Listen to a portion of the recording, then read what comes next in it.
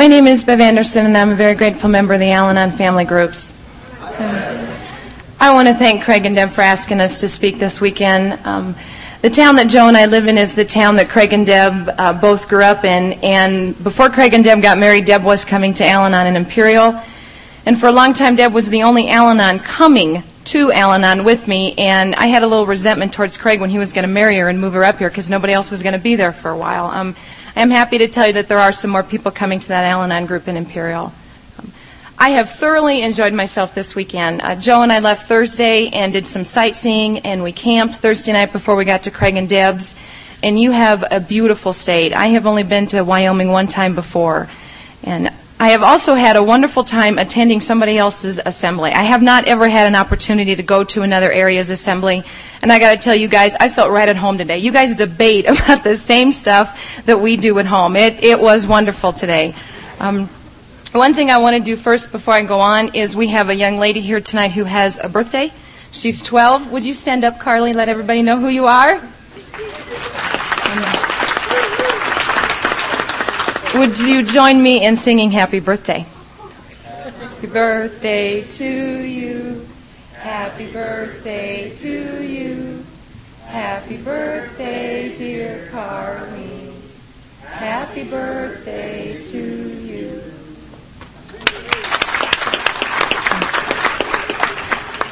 For those of you who may not know, Carly is Craig and Deb's daughter.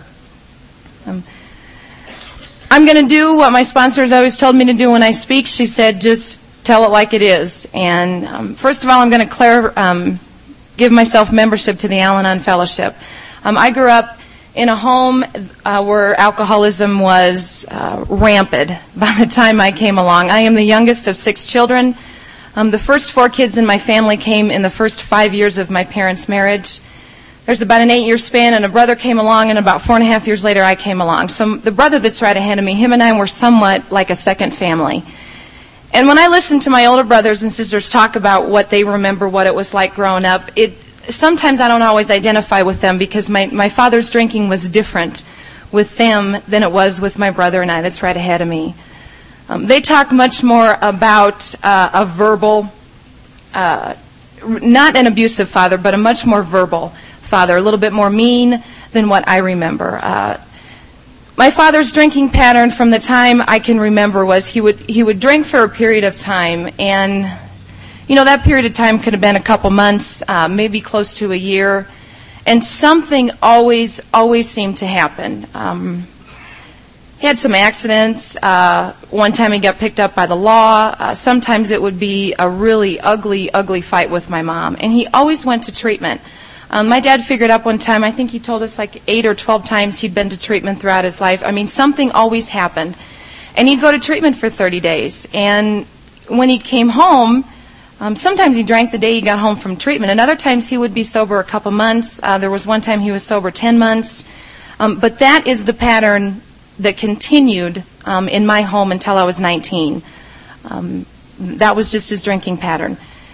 I also need to tell you that I was a candidate for the Al-Anon family groups probably from the time I was born. I learned at a very tender age that my father felt guilty for his drinking. I never, ever remember anybody telling me that. I just somehow knew that he felt guilty for drinking, and I played on my father's guilt. I got Barbies, all kinds of toys. I got my ears pierced. My birthday's just a couple weeks before Christmas, and my father had gone to a mall to go Christmas shopping, and I went along with him, and I manipulated him into getting my ears pierced. Now, my mother had just told me a couple weeks before when I had asked her to get my ears pierced for my birthday. I was 9. She said no, but I convinced my dad to let me get my ears pierced. I just somehow knew that, and I manipulated him. I played on his guilt, and I heard arguments between my parents. My mom would talk about if you just would stop drinking, and my father's usual response always was, but you just don't understand. And I want to tell you that today I know so much more about the disease of alcoholism and how it affects me and how it affects the alcoholic, but I am not an alcoholic, and I'm never fully going to understand the illness for the alcoholic. When Carl gets up here a little later and starts talking, he's going to say some things, and a bunch of alcoholic heads are going to start shaking in the audience, and I'm going to think, nope, I don't get it. I'm just not going to get it. I'm not an alcoholic. And I've known that. I've always known that. I've known some Al-Anon members who maybe question their drinking. I never have. I know that I'm not an alcoholic.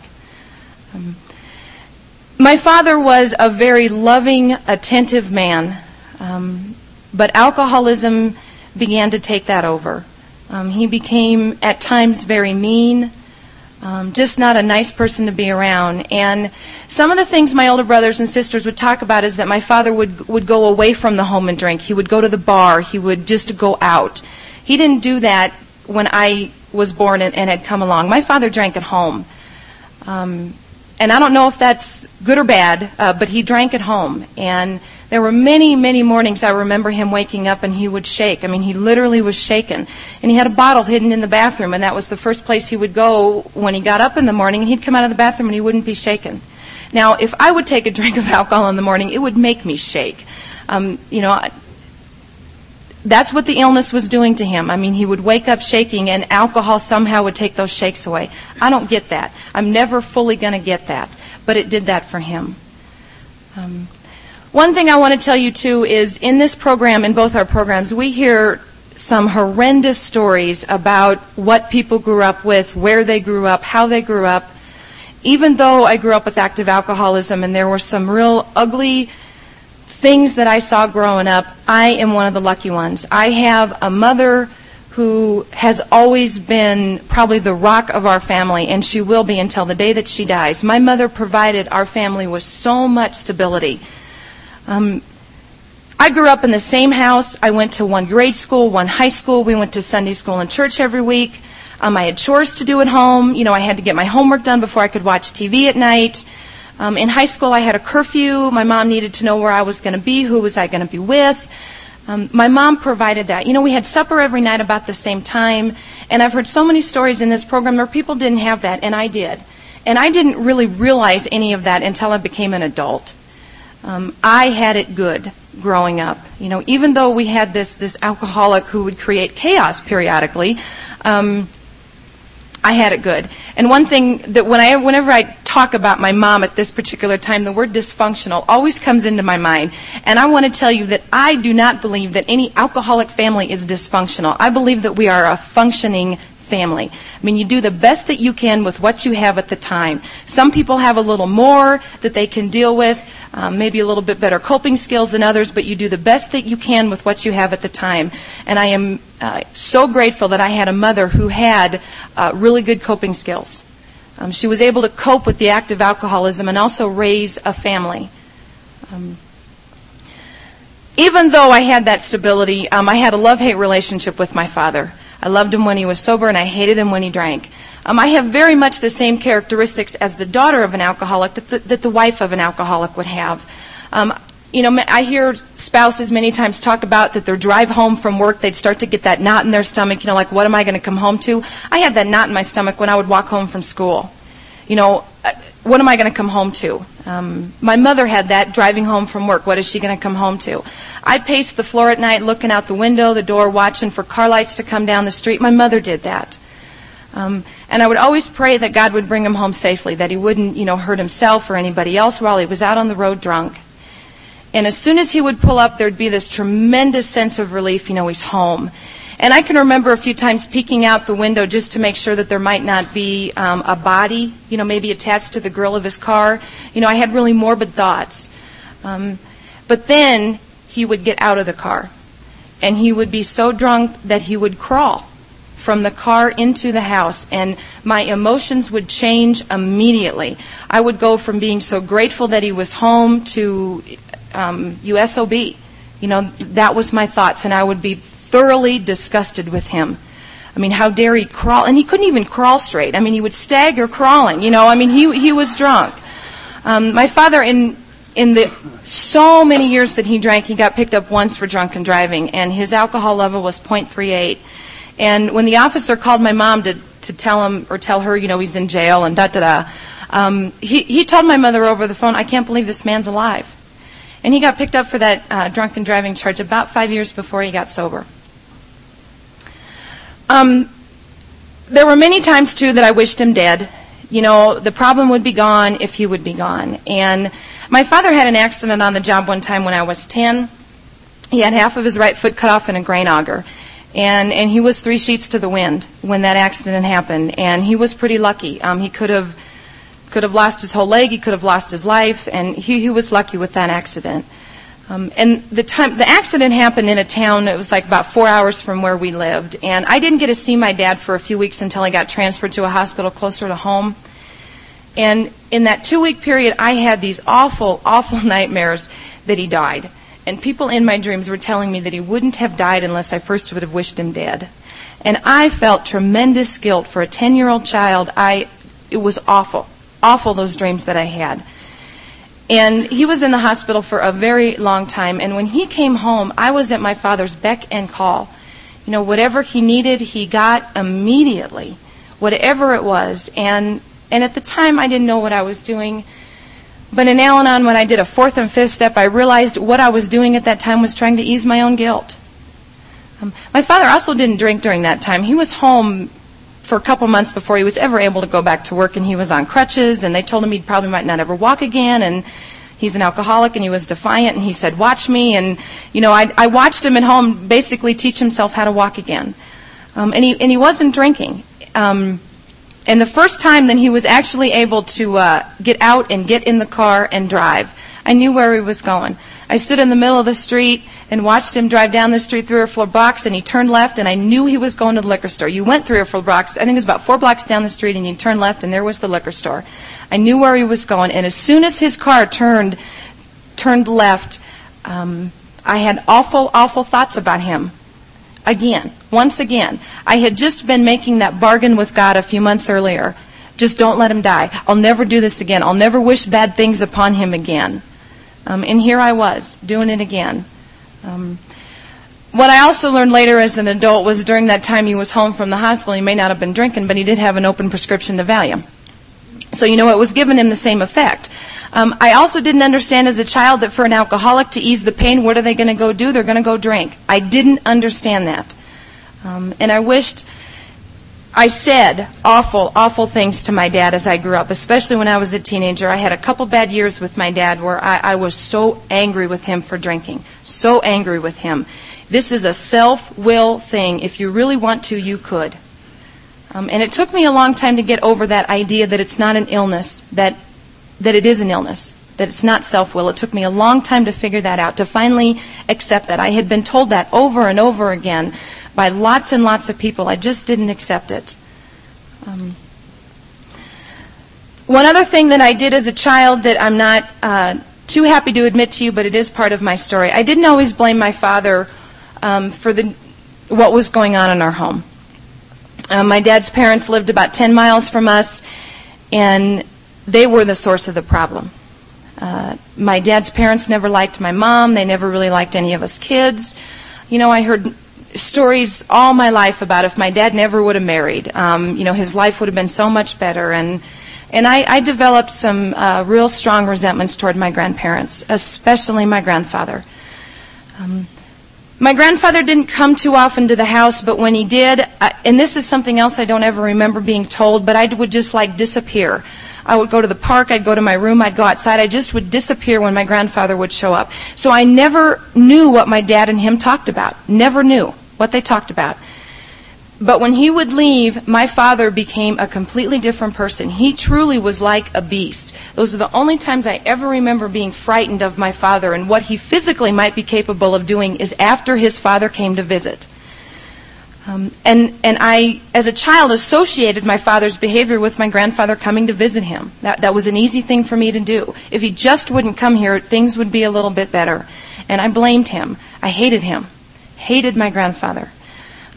I learned as I got older, my father began to tell me some really horrendous stories about his childhood. If you would do those things to your child today, you would be thrown in prison for the rest of your life. My father grew up in an extremely abusive home. Horrible, horrible things. And when his father would come around, it would just bring all that stuff to the surface for my dad. And when he would leave, the only way my dad knew how to deal with that was to explode and then go drink.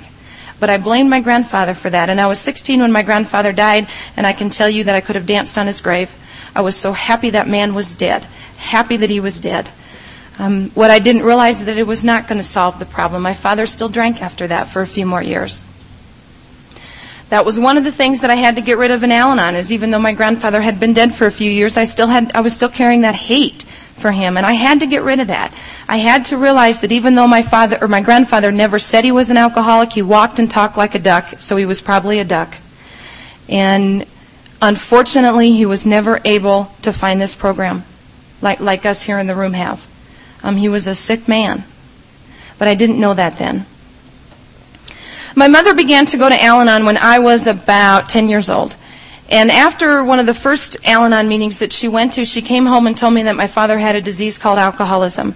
And she described it to me very much like someone who would be a diabetic, that it's not the person you hate, it's the illness that you hate. They're sick. And if they were a diabetic, you wouldn't hate them just because they're a diabetic. And you shouldn't hate him just because he's an alcoholic. And that stuck with me. I struggled with that thought for a long, long time, that it is an illness, that he should just be able to do this if he really wanted to. And during those times that my father would come home from treatment and he would be sober for a period of time, he went to AA. I knew that he knew how to stay sober, so how come you can't? I began to go to Alateen then, not too long after that. I remember that it was the first week of May, and I was only about 11 years old when I first started going to Alateen. And I wasn't sure, who's going to be there, what these people are going to talk about. I really didn't even know what I was going to. My mother just kind of told me what it was, and so I went. After that first meeting, though, I knew I was coming back. The kids in that room, there was about 25 kids my first Alateen meeting, and those kids talked about themselves and their families, but it was as if they were talking about me and my family. I couldn't figure out how these people knew. It's like, did somebody tell you, or have you guys been living in our closets? I really did not think that other people lived the way that we did at times. From the outside, our family probably appeared just like everybody else in the neighborhood, an okay family, but you didn't live inside the home. What I found out later, too, is that there were some neighbors down the street who had the same thing going on in their home that we did, but, I didn't know that. I was hooked right from my first Alateen meeting, and I continued to go regularly for the next 6 years. And I got so much out of the Alateen program. And the reason I did is because we had a sponsor for 4 out of those 6 years that was an absolutely wonderful woman. She was a very strong Al-Anon member. And I want to tell you that if I heard earlier today in the assemblies about some Alateen groups in Wyoming. And one of the things I want to tell you is that if you do know of an Alateen group, if you're a sponsor of an Alateen group, please make sure that that sponsor is an Al-Anon member. And I don't mean just that they say that they're an Al-Anon member, that sponsor is going to an Al-Anon meeting themselves. Our service manual talks about that an Al-Anon or that an Alateen sponsor needs to be an active Al-Anon member. It's so important for those kids to have someone who knows something about the program. They need that guidance. And the Alateen sponsor that we had, her husband used to call her a black belt Al-Anon, and I'm not quite sure what that means, but she was a wonderful, wonderful lady. She talked to us in those meetings. The first couple of years in Alateen, we kind of had these sponsors that were in and out. But after this woman, her name was Dottie, after Dottie came on as our Alateen sponsor, our meeting completely began to change. We started opening very much like what Madge did tonight. There was, with the Serenity Prayer, the opening, we did Steps and Traditions. We had a topic that we went around the room and discussed. We had a GR for our Alateen meeting. We had business meetings.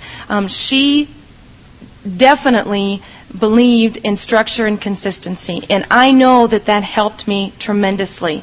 I didn't know that at the time, but I know that helped me. That consistency in that Alateen meeting helped me. We talked about the steps. We talked about putting the focus on yourself. Talked about the slogans. When the alcoholic in your life is drinking, how do you learn not to react to that? She was instrumental in helping me learn so many of the principles that we have in this program. And Dottie passed away in July of 1992, and she had cancer all over her body. And by the time I was able to go visit with her, she was pretty close to being near death. And when I went to the hospital, her husband told me that she was getting to a point that she might not recognize you. She was beginning to not even recognize her own family members. But by God's grace, the night that I went to visit her, Dottie was pretty coherent that night, and she knew who I was when I came in the room. And when I got in there, she said, "Come over here and sit down by the bed." And she said she had a couple things to tell me. First of all, that I was not to feel sorry for her, that she was going home to be with God. And secondly, that I was to remember all those things that she had taught me. And that if ever I was in an Al-Anon meeting, at an Al-Anon function of any kind, and I could see that the traditions or that our principles were being broken, that I needed to have enough courage to stand up and say something. She also told me to listen to the sponsor that I had at that time, who I still have. She said, Zelda is a wonderful woman and she'll teach you well. And she said, you go and be with her. She was a wonderful, wonderful lady. Throughout this time, my father is drinking, and it's getting bad. His alcoholism is progressing. Not only did I watch him crawl into the home, I watched my father go through the DTs on our living room floor. I watched him over and over again have those uncontrollable shakes. And not just when he'd wake up in the morning. You know, there'd be times he just would be sitting at the kitchen table. He'd be sitting, in the living room, and all of a sudden he would just begin to shake. And as family members, you get to a point when the alcoholism is progressing so much that you just kind of watch it and then you go on. It no longer becomes a crisis. It was like, oh, okay, you got the shakes, big deal. And then you just go about doing whatever you're doing. One time, too, that I remember, my father asked me one morning what day it was. And I told him, what day it was. And he said, no, what day of the month is it? And I told him that. Now, he was able to look at the calendar and actually see what month, the calendar was on, but he didn't know, where in the month we even were. And I remember that morning, then later going to school, thinking how much courage that he had to have to ask me that morning. And periodically, I would get these inklings of inspiration about that this must not be self-will. There has to be something different to this. But I didn't want to accept that. I would have that thought, and then I'd think, no, if he really wanted to, he could. I graduated from high school and moved to Lincoln. The small town I grew up in is in eastern Nebraska, and we were only about an hour from Lincoln. I had older brothers and sisters who lived there. I just knew by the time I was a freshman in high school that that's where I was going to go to college, was in Lincoln. I moved to Lincoln. I was very familiar with area assemblies. My mother became a GR of her Al-Anon group very early on in her Al-Anon beginning, and my mother got involved in service right from the start. And so when she would go out to these area assemblies, I would go along with her. And so I began to learn at a very tender age the Al-Anon structure, the service work, what an assembly is, what AWSC is. I began to learn all that stuff at 12, 13 years old. And I was the GR of my Alateen group for a 3-year period. When I moved to Lincoln, there was an Al-Anon lady that lived in Lincoln that I knew from the area assemblies that my mother kept hounding me about calling. Call her. And I kept saying, yeah, I will. And for the summer that I was, right after I graduated from high school, I went to Al-Anon meetings kind of sporadically. I just kind of had the idea I'm away from the alcoholic, I don't have a problem. By the end of the summer, before I started college that fall, I was worse than I was living with him. And I had the thought, it's me. It's not him. I didn't tell that to anybody for a long time, but I at least said it to myself. And Zelda came and picked me up, and I began to go to 3 Al-Anon meetings a week and 1 open AA speaker meeting a week with Zelda. Sponsorship has been the greatest gift for me in Al-Anon. I could not have done the things that I've done in Al-Anon if it would not have been for a sponsor. It has been because of Zelda that I was able to do those steps. And Zelda didn't just say, do the steps, Bev, and we'll talk when you're done. We went through them together one by one. And Zelda had already done the steps herself several times over. And so she was able to share her experience with me about what she did with step 1, what she did with step 6. And step 7 I had some difficulty with, and she said, then maybe we haven't done step 6 thorough enough, so we went back. I'm so grateful for that I do have a very strong sponsor. It's been through that steps that I was able to develop a relationship with God. And one night, driving to a meeting, Zelda asked me what I thought about God. And last night at the Al-Anon meeting, there was a lady that made a comment about the topic of the meeting last night was turning things over. And she made a comment about it's not that she never had trouble believing in a God, it was trusting in God is what her difficulty was. And I thought, that's it. I always knew there was a God. Always knew that. But I didn't always believe that he was going to be there for me.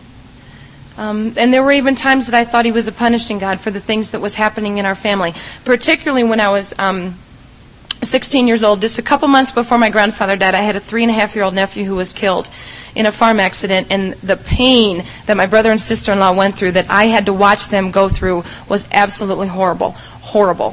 And I was not happy with God at that time. How could you do this? How could you do this? And I even remember having a thought, why didn't you take him? Why didn't you take the alcoholic instead of this innocent child? My father's drinking at that time was getting extremely bad, really bad. But sponsorship has been the greatest gift for me. One night in the car driving to the meeting, she asked me what I thought about God, and I said, well, told her some things, and she said, what would you like God to be? And I said, I'd like him to be a loving and forgiving God, and she said, then he can be that. How simple is that? I never would have figured that out on my own. I needed that sponsor. I needed someone who would just take my hand and say, Bev, come with me and do what I do, and your life will get better. And that was actually a lie, because my life just didn't get better. My life completely began to change. I just followed in her footsteps. I just did whatever she did, and I continue to do that today. I just watch her and do what she does, and things seem to get better for me. She's also somewhat of a hard sponsor. She has a rule, not just with me, but with the other people that she sponsors, that you don't talk about the same subject 3 times unless you've done something about it. You talk about it initially, and she'll give you some suggestions, and then you go a second time and talk to her about the same thing, and she'll ask you, have you done whatever it is we talked about? And you say no, and she say, go do that first. If you come to her a 3rd time and you haven't done anything about it, she completely refuses to talk to you about it. She will either hang up the phone on you, she'll walk off, she just, she won't even discuss it anymore. And I know that that's love. I've needed somebody who would just kick me in the butt and say, go do it. If all she would have done is just patted me on the back and say, oh, everything will get better, I'll just love you, that would have killed me. The type of love that I needed was that hard-hearted sponsor who would just say, go do it. Trust me and go do it. Because obviously some of the actions that I had done had gotten to me a point of misery. And so I needed someone to guide me and direct me. And she is an absolutely wonderful woman. And when we moved to Imperial 3.5 years ago, I had someone ask me who I was going to get as a sponsor now, and I was somewhat confused by that question, and I said, what do you mean? And this individual said, well, you need to get a sponsor that's close to you. And I said, no, I don't. I said, I can call her once a week, and I see her at our area assemblies, and I have a few other opportunities throughout the year to see her. I'm not giving her up until she dies or I dies. She has been the most wonderful person for me. Her husband is in AA, and he has also been someone that I have sought out information from, sought out guidance. He's been just as much as an instrument in my life as she has. That open AA speaker meeting that I began to go to every week was another thing that was instrumental in my recovery. Every week I'm beginning to listen to either 1 or 2 alcoholics tell their story every week, and they would begin to talk about things like that they felt guilty for drinking. They felt guilty for disappointing their family. They began to describe the reasons that they drank or the reasons that they thought they drank, that when they woke up in the morning their intentions were not to drink. At noon they began to think about drinking, and by 5 o'clock they were drunk. They don't know how that happened. The longer I began to hear that, the more I began to think, I wonder if my alcoholic thinks that way. I needed other alcoholics to help me understand the alcoholic in my life. I got to a point with my own father where anything he said, I just didn't even listen. Just so angry and disgusted with him. My freshman year in college, more towards the end, towards the spring, we were just about out. Actually, we were out. It was in the summer of 1988. I went home for some reason on a Sunday, and probably the reason I went home was to do laundry, probably get some money, needed some food, all those things that college kids go home to do. And I had not been home for a while because it had been painful to go home and see him. I had, talked with my mom on the phone, kept in touch with her, but I hadn't been home, and I was only an hour from where my parents lived. But I went home on this Sunday afternoon, and I believe that on that day God gave me an awakening. I came into that house and was standing at the kitchen table talking to my mother, and my father came into the room, and I will never, ever in my life forget what he looked like that day. My father was 59 at that time, and alcoholism was killing him. That drinking pattern that he had of drinking and stopping was definitely going to quit. He was dying from alcoholism. And his skin was white as chalk, but at the same time it kind of had that yellow-looking undertone. His eyes were like a couple of black holes with red rings around him. His cheekbones were sticking out. The hollows of his cheeks were a corpse. He could not have weighed more than 110 pounds soaking wet. It was an awful experience to see him that day. However, what happened to me that day was that I know when I looked at him that day, I no longer had that overwhelming feeling of disgust. I no longer had the first thought, you SOB. I was able to look at him and know that he was a sick and dying man. That was a gift. God gave me that gift. That was a spiritual awakening that I had that day. I cried the whole way home to Lincoln. And the first place I knew to go when I got into town was to Mark and Zelda's. Where else am I going to go? And I'll never forget what Zelda told me that day. She said, Bev, never give up hope. God creates miracles. And I clung to that hope for the next few months. I did not pray for sobriety, and I did not pray for his death. I prayed for God to do what was best for Dad, and that I would accept whatever decision he had. I knew that if he granted him sobriety, that I was going to love and support that man 200%, and that if he died, I knew that his misery would be over, and then he would be at peace. On November 14th of 1988, my mother called me. My father had woke up that morning and said, I want to go to the hospital. And they went to a hospital in Lincoln. And she called me from the hospital, and I said, I'll be there in a few minutes. And when I hung up the phone, I got on my knees and said thank you, because I knew that sobriety had come. I knew that this was going to be okay. Now, I want to tell you, when I got to the hospital, my father did not go into the treatment center at this hospital. He was checked into the hospital. He was in the ICU for a few days. The first night that he was there, the doctor told my mom and I that he wasn't quite sure he was going to make it through the night. My dad was in bad shape. He was near death. And I was at peace. I knew that he was going to be okay. I knew that our family was going to have a chance to heal. I knew that. God gave me that, because most of the time when things like that happen, that's not how I am. And I'll let you know a little later about some of that stuff. I'm not at peace. I'm very much nervous and worried and think the worst is going to happen. I did not think that night. I knew that he was going to be okay. And he was in the ICU only for a couple of days, and then he was in a regular room for a few days, and then he did go upstairs to the treatment center. For the next 5.5 years, I cannot even begin to tell you the changes that happened, not only in my father, but in our family. My father became the person that I always knew was there. Throughout my life, I had seen glimpses of that father, that loving, attentive man. But for the next 5.5 years, I was able to have that every single time I saw him. One of the things that Zelda told me right after he got sober was, how long has it been since you told your dad that you loved him? And I said, I don't know. Couldn't even tell her when the last time I had done that. And she said, why don't you start to do that? The first time I told my dad that I loved him and gave him a kiss and a hug after he got sober, he was stiff as a board. He was real uncomfortable with that, and I know that at the time he didn't feel worthy of that. But I continued to do that. Every single time I talked to him on the phone, every single time I saw him, I gave him a kiss and a hug and said, I love you.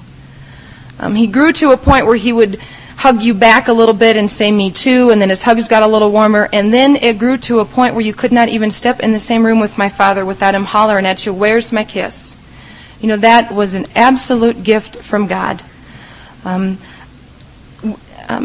brothers and sisters, not just their relationship with my dad, but my relationship with my brothers and sisters began to change also. And that was not just because of my involvement in Al-Anon or my mother's involvement in Al-Anon. It is because of my father's sobriety. Sobriety for the alcoholic does tremendous, amazing things. It is an absolute gift. Absolute gift. All those problems didn't happen overnight, and all those problems are not going to go away overnight, but it does happen. And I am so grateful that I was able to experience a few years of sobriety. We experienced many years of active alcoholism, but I'm so grateful that we had a chance to experience those years of sobriety. Some of the other things I learned in Al-Anon was that it's okay to be a caretaker. It is okay to take care of people. When it becomes a defect for me is when I take over for the alcoholic. One of the other things we talked about in the Al-Anon meeting last night was detachment. And one of the things that I heard early on in an Al-Anon meeting was one lady said that she really struggled with detachment, and what she needed to think of was the things that she attached herself to, rather than trying to detach from people. That was much easier for me to think, I know exactly what I attach to. It's alcoholics. I know what I attach to. I've always been attracted to alcoholics. The young men that I was attracted to at recess in grade school were kids that by the time we got to high school were drinkers. Heavy drinkers. I was attracted to girlfriends that drank. I was always the designated driver when I was in high school. I had about 4 or 5 girlfriends that I hung out with.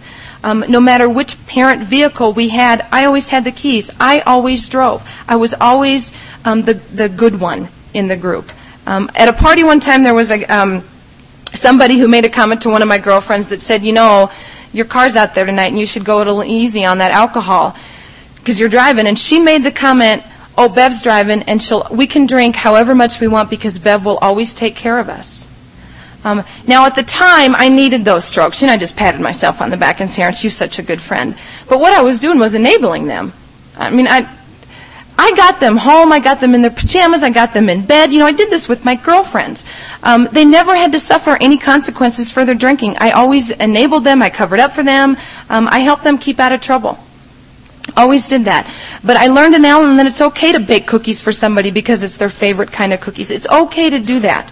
But I don't need to call in sick for them. I don't need to maybe alleviate some of their pain. I don't need to maybe call their boss and try and let them keep their job. I don't need to go visit with the police officer and say, could you go easy on them? That's then taking over for them. I learned that in Al-Anon. Some of the things I did first in Al-Anon was I took a hold of the slogans. I remember pasting up the slogans all over my apartment in my dorm room, just as a reminder of the program, just to put that thought in my mind about easy does it, let go and let God. Zelda is also someone who's involved heavily in service, and if you're going to be sponsored by Zelda, you're going to be in service. And I was already familiar with some of the service structure of Al-Anon, but she just get right in there and do things. And I became the group representative for my Al-Anon group. I did lots and lots of things at our district, workshops that we had in the community I lived in. We went to all kinds of conferences and conventions. Just involved. Just get out and do things. And one of the things that Zelda and her husband talk about is that if you need to do the actions first and the feelings will follow later, don't wait for the feeling to happen and then do the action. Because if I had to wait for the feeling to come to be willing to do something, I'd be waiting a long, long time. I need to go ahead and just put one foot in front of the other and just do it, and the feeling will come later. Zelda also talked to me about praying for people that I had resentments towards. And the first time she ever told me that, I thought I didn't hear her correctly. And I asked her to repeat herself. And that's exactly what she said.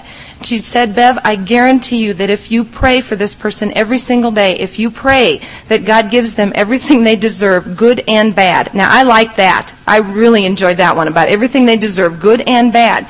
If you do that every single day, God will relieve you of your resentment. She said, I can't guarantee you a time limit, but if you do it every day, it will happen. So I just did it because this was one of those things, too. If I continued to talk to her about this resentment, she wasn't going to visit with me about this until I started praying. So I had to do that. And she was right. The resentment went away eventually. Some of those resentments that I've prayed about seem to go away quickly, and others take longer. And I know that there must be a lesson for me, or God has something planned for me to learn that. Something to learn because it's taking me a little longer to get rid of the resentment. My relationship with God today is different than it was last year, different than it was 10 years ago. It continues to change. I can see that God definitely has a sense of humor, and I never used to see that. Just things that happen. I can see that He has a sense of humor. I can see that He allows me to make my own choices sometimes, make mistakes, and that's okay, and that He's going to be there for me. What I need to do, though, is let go of the control. Let go of the... We talked about that last night, too. What control we think we have. It's an illusion of control. I need to let that go and just let God take charge. And everything's going to work out. It may not always work out the way that I have intended or the way that I've had it mapped out, but it is going to work out. And it's going to be the best all the way around. One of the things else that I want to talk to you about, and I suppose I should be winding up here pretty soon, shouldn't I, Madge? Okay. And this, since March of '96, I've talked a few times, and so I have had to talk about this, but it isn't always easy.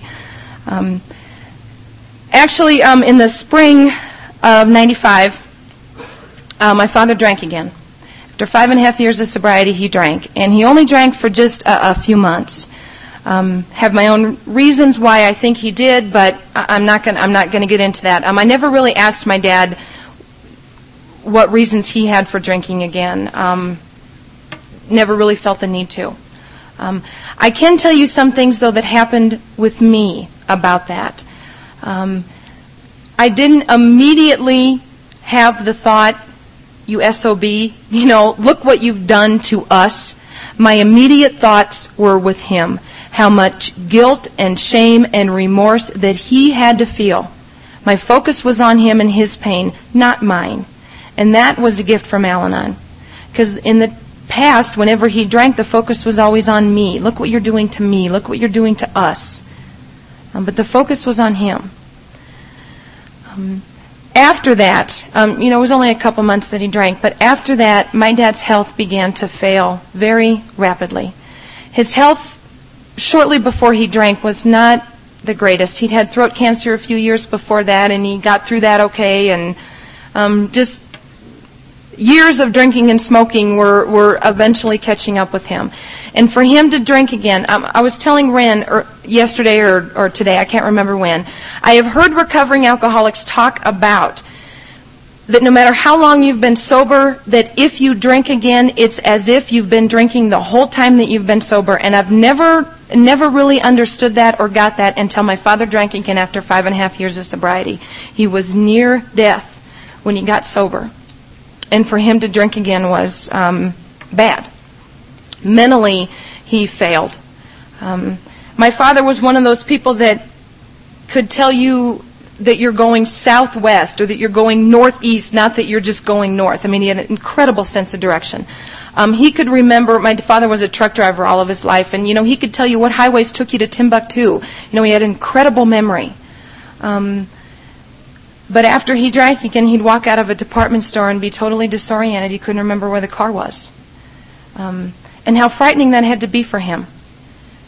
And his health just really began to deteriorate. And in October of last year, actually October of '95, I guess it was, my father had made several attempts to quit smoking, and it just wasn't working. And that was also declining his health. And he then began to need to use some oxygen. And I know after that, he just really lost a will to live.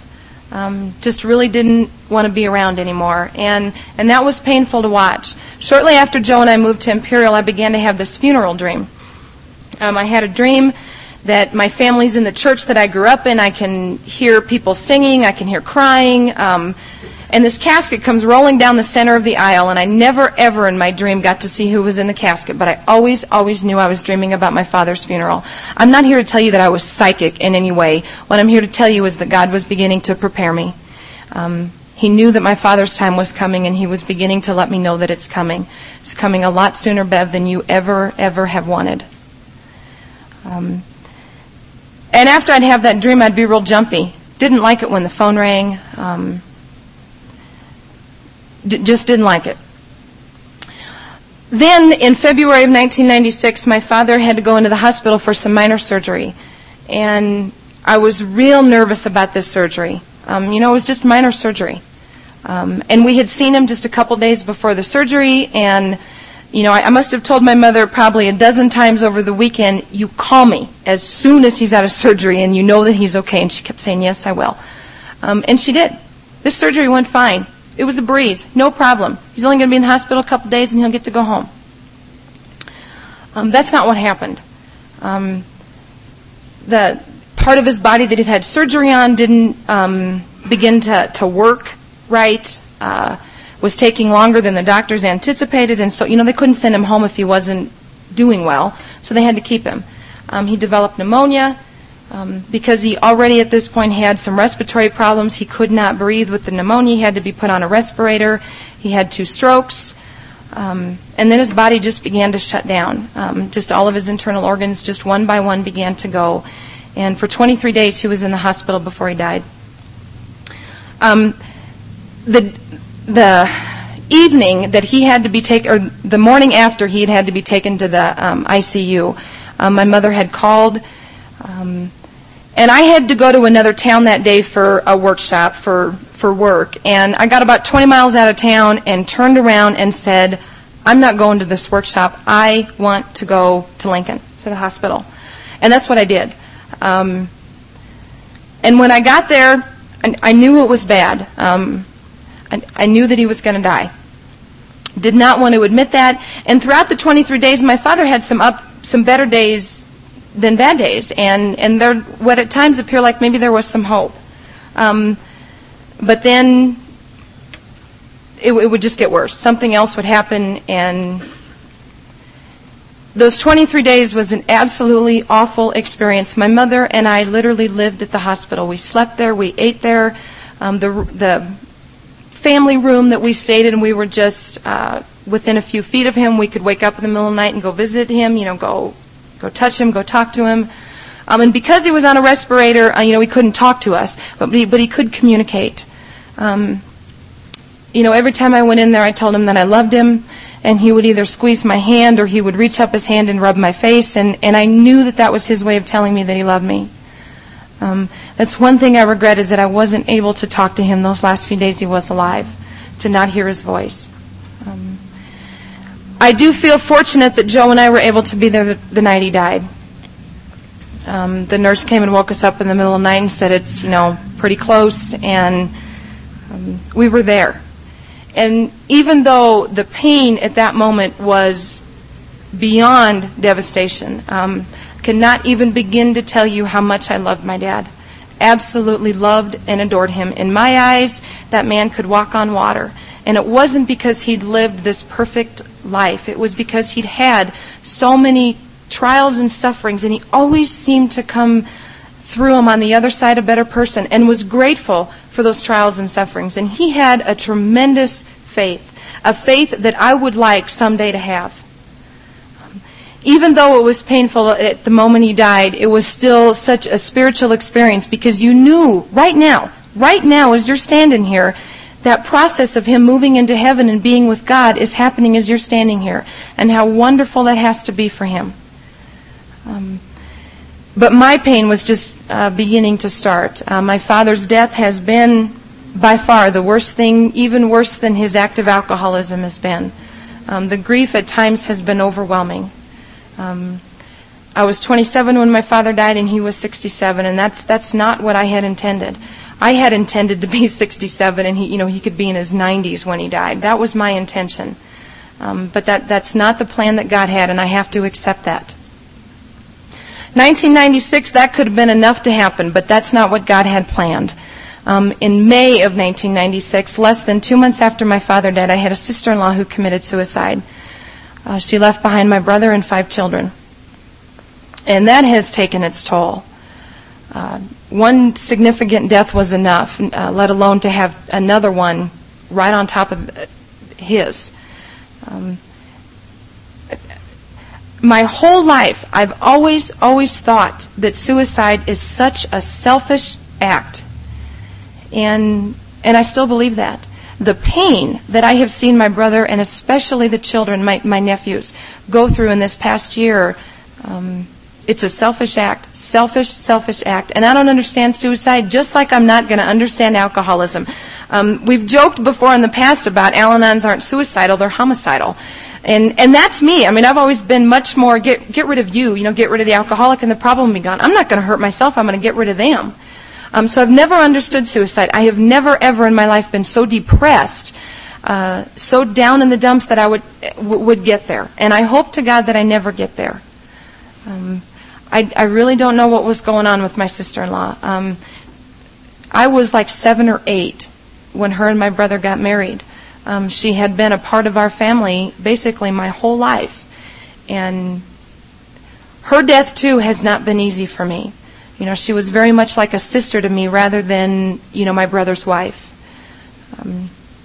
So 1996 was not a good year. In fact, we were at some program friends' houses on New Year's Eve, and at midnight I went outside and let 1996 what I thought of it, and told it where it could go, because I was done. 96 was a bad year, and I was happy that it was the new year. Joe and I moved to Imperial in January of 1994, and I had to look on the map to see where we were going. I grew up in eastern Nebraska. I had been in some parts of western Nebraska, but never Imperial. We got there, we went to our first meeting, and the AA guy said the Al-Anon meeting is no longer going, and I thought, what have I gotten myself into? I had come from a place where, I was going to several Al-Anon meetings a week, and there was lots of people at the meetings, and to all of a sudden go someplace where there was no meeting at all was pretty frightening. Started the meeting up, began to have Deb, some other people in and out. And it's been a struggle to get people. I heard earlier today in the assembly too, I'm glad other people have struggles with trying to get people involved in service, that it's not just a Nebraska issue. Wyoming has this problem too. Trying to get people involved. And I can't tell people what it does for you. I can just tell them that's what my sponsor told me to do, and I know when I did it, I began to feel better. And I want other people to experience that, but I would like to hog-tie them and, just take them with you, but you can't always do that. We do have a couple coming to the meetings in Imperial. The husband's in AA and the wife is in Al-Anon, and they have been a godsend. They have showed some enthusiasm. They're interested in going to events. They're interested in getting involved in service, and it's been wonderful. And especially that there's a spouse in Al-Anon. For 2.5 years while we were in Imperial, Joe and I would go to these activities and functions, and members of his district would show up, but no one from mine. I would be like the token Al-Anon out of the group, and I didn't like that. I wanted some, Al-Anons of my own to be there, and now I do have one. And she's even joked about that, she can't say no to something because Bev won't let her. And that's been kind of fun. I'm happy, grateful to have the couple in the program that we do that we've become very good friends with, that we can do things with and go to functions and activities with. Ren asked me yesterday, and Barry and Ren are from Nebraska, and they came just to hear Joe and I speak. We've had a lot of fun with them this weekend. Ren asked me earlier how I met Joe, and my parents, in fact, knew him before I did. And I saw him in a meeting one night and asked my dad who he was, and he told me his name and that he was married. And so, okay, that was all right. For the next couple of years, whenever Joe and I would see each other, we would flirt with each other at these functions and activities, but that's as far as it went. Then I saw him at an activity, and my mother came up to me and said, "Did I tell you he was getting a divorce?" And that's pretty much how it started. Now, Joe tomorrow will tell you a different story than I will, but he's the one who called. I didn't call him. He will tell you that I pursued the relationship and that he never had any choices or options, but that's not how it happened. We moved to Imperial, and then we got married. Did things a little backwards. And the minister that we have in Imperial really hounded us for a while about getting married, and we said we are. But he really, really wanted us to get married, and we did get married. And that was somewhat in the beginning of a little bit of debate. Joe wanted to just have a real simple wedding, and I said, no, this is my first wedding and my only wedding that I ever planned, and I want to be Cinderella for a day. And I got to be Cinderella for a day. I even have a niece who's 6 now, who was 4 at the time, who when she came in the bride room to tell me something or look at me, she goes, "Aunt Bevy, you look like Cinderella." And I said, "Thank you. That's exactly what I'm going for." So I got to be Cinderella for a day, and that's what I wanted. I also got to have the opportunity and the gift of having my father walk me down the aisle. There was a time in my life that I wasn't quite sure he was ever going to live long enough to do that for me. And I even thought, who am I going to ask if he does die? And I thought I'll ask my oldest brother if my father's not around. But my father was around. God gave me that gift. And I'm so grateful for that. I'm running out of things to say. There is one thing that I always like to end with. Oh, and you even opened up the page. Thank you, Madge. Once again, I want to thank Craig and Deb for asking us to speak. I have thoroughly enjoyed this weekend. Your assembly has been a lot of fun. Had a lot of fun with Craig and Deb and Carly and Barry and Ren. I I'm not even going to get into what we were talking about tonight. But we had a good time. There's a paragraph in the pamphlet called Understanding Ourselves in Alcoholism. It's a black pamphlet. And I find it interesting that the pamphlet is called Understanding Alcoholism first, and then we get to understand ourselves. And that pamphlet is, the one that I have in my service manual at home is tattered and torn. I absolutely love that pamphlet. It's my favorite pamphlet. And the last paragraph in that pamphlet is something that I've just always identified with, and that's something that I always like to close with, and so I'm going to read that. While we may have been driven to Al-Anon by the behavior of an alcoholic friend, spouse, or child, a brother, sister, or parent, we soon come to know that our own thinking has to change before we can make a new and successful approach to the problem of living. It is in Al-Anon that we learn to deal with our obsession, our anxiety, our anger, our denial, and our feelings of guilt. It is through the fellowship that we ease our emotional burdens by sharing our experience, strength, and hope with others. Little by little, we come to realize at our meetings that much of our discomfort comes from our own attitudes. We try to change these attitudes, learn about our responsibilities to ourselves, discover feelings of self-worth, love, and grow spiritually. The emphasis begins to be lifted from the alcoholic and placed where we do have some power over our own lives. Thank you. Thank you, Mary.